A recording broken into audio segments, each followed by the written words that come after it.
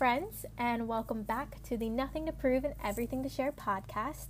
I am your hostess with the mostest, Gabby, and I am so excited and so thankful that you are taking some time out of your day to spend some time here with us. As always, today's podcast is unfiltered, uncensored, and recorded all in one take. You're welcome. This is our space to be brave, bold, and intentional in what we say, to unapologetically close the loop, and to learn how to truly live out that yes, you have nothing to prove and everything to share. So, let's get rockin' and rollin'. Slowly and surely, or maybe a bit too quick if you're anything like me, the world is opening back up again. Masks, lots of hand washing, and staying 6 feet apart between us all. We're learning how to share light, take up spaces together, and get back to moving and shaking with positive change. For some of us, this may look like going back to the office and being around people. I know, how freaking weird. For others, it may look like learning and tightening up on being productive working from home. And for the last few, it may be a little bit of both and everything in between.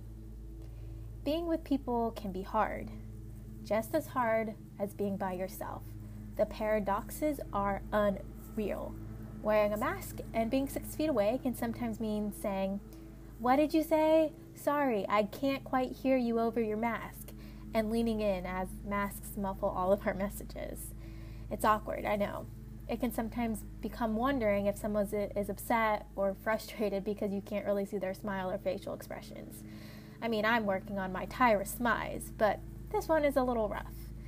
It can also mean encountering other people's grief or heartache and feeling like you can't help or give them a hug because you have to keep your 6 feet.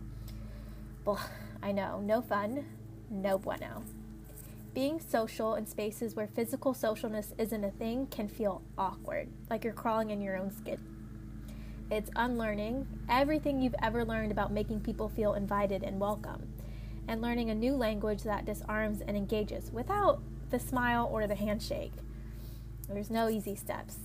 I'm learning just how frustrating it can be to stay safe, but to also want to invite people into your communities because, yes, as always, and especially now, we all need community.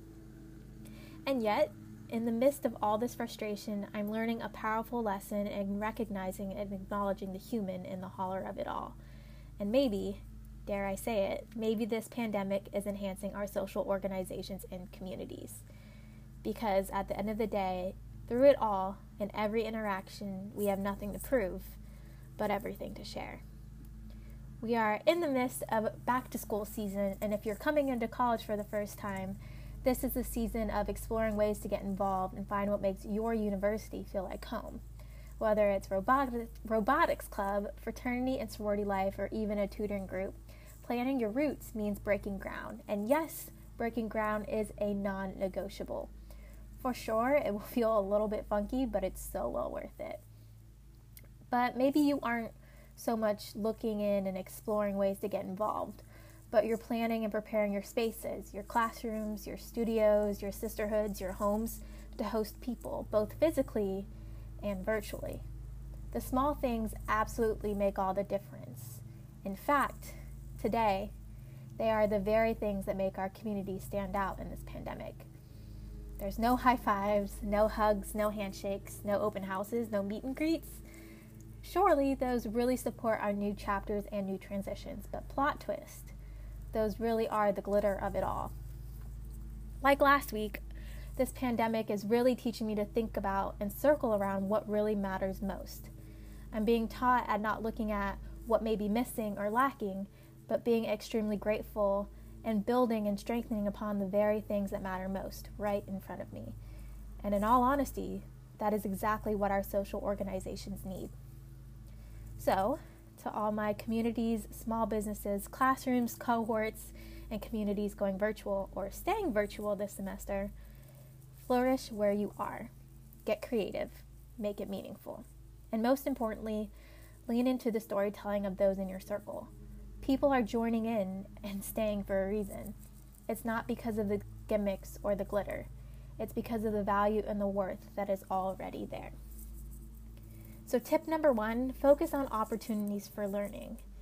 People want to stay because they want something to learn. They want to be rooted in growth, and that personal growth means a lot to us. Number 2, simplify. If you're now going into the classroom and you're learning how to teach virtual students, use one platform. There's equity in this access, but it also allows students to feel less overwhelmed. Be intentional and plan. No busy work, but also be flexible. Consider your current events. Nowadays, especially with current racial tensions, politics, everything, we need to consider current events and make our curriculum, make our teaching, make our everything relevant.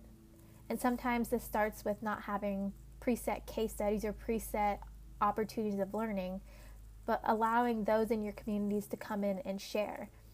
Of course, that takes lots of active listening and being able to, again, be flexible with what you're teaching, but that conversation matters.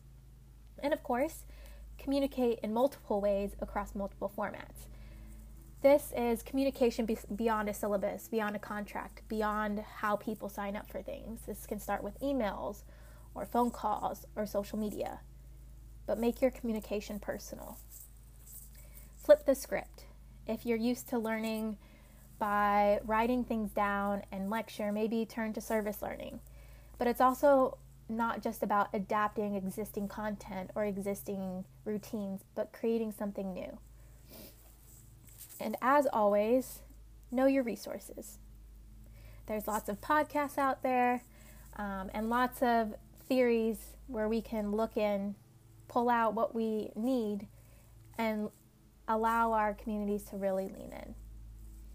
Now, because I'm in higher ed, there's a lot of theory behind this, but one of the theories that is really sticking out is adaptive leadership. Getting on the balcony and figuring out what is a technical issue or a technical problem or something that has a solvable solution and something that is easily identifiable. But then you have your adaptive problems that really ask us and challenge us to look beyond what is already there and to really lean into our communities to find the answer.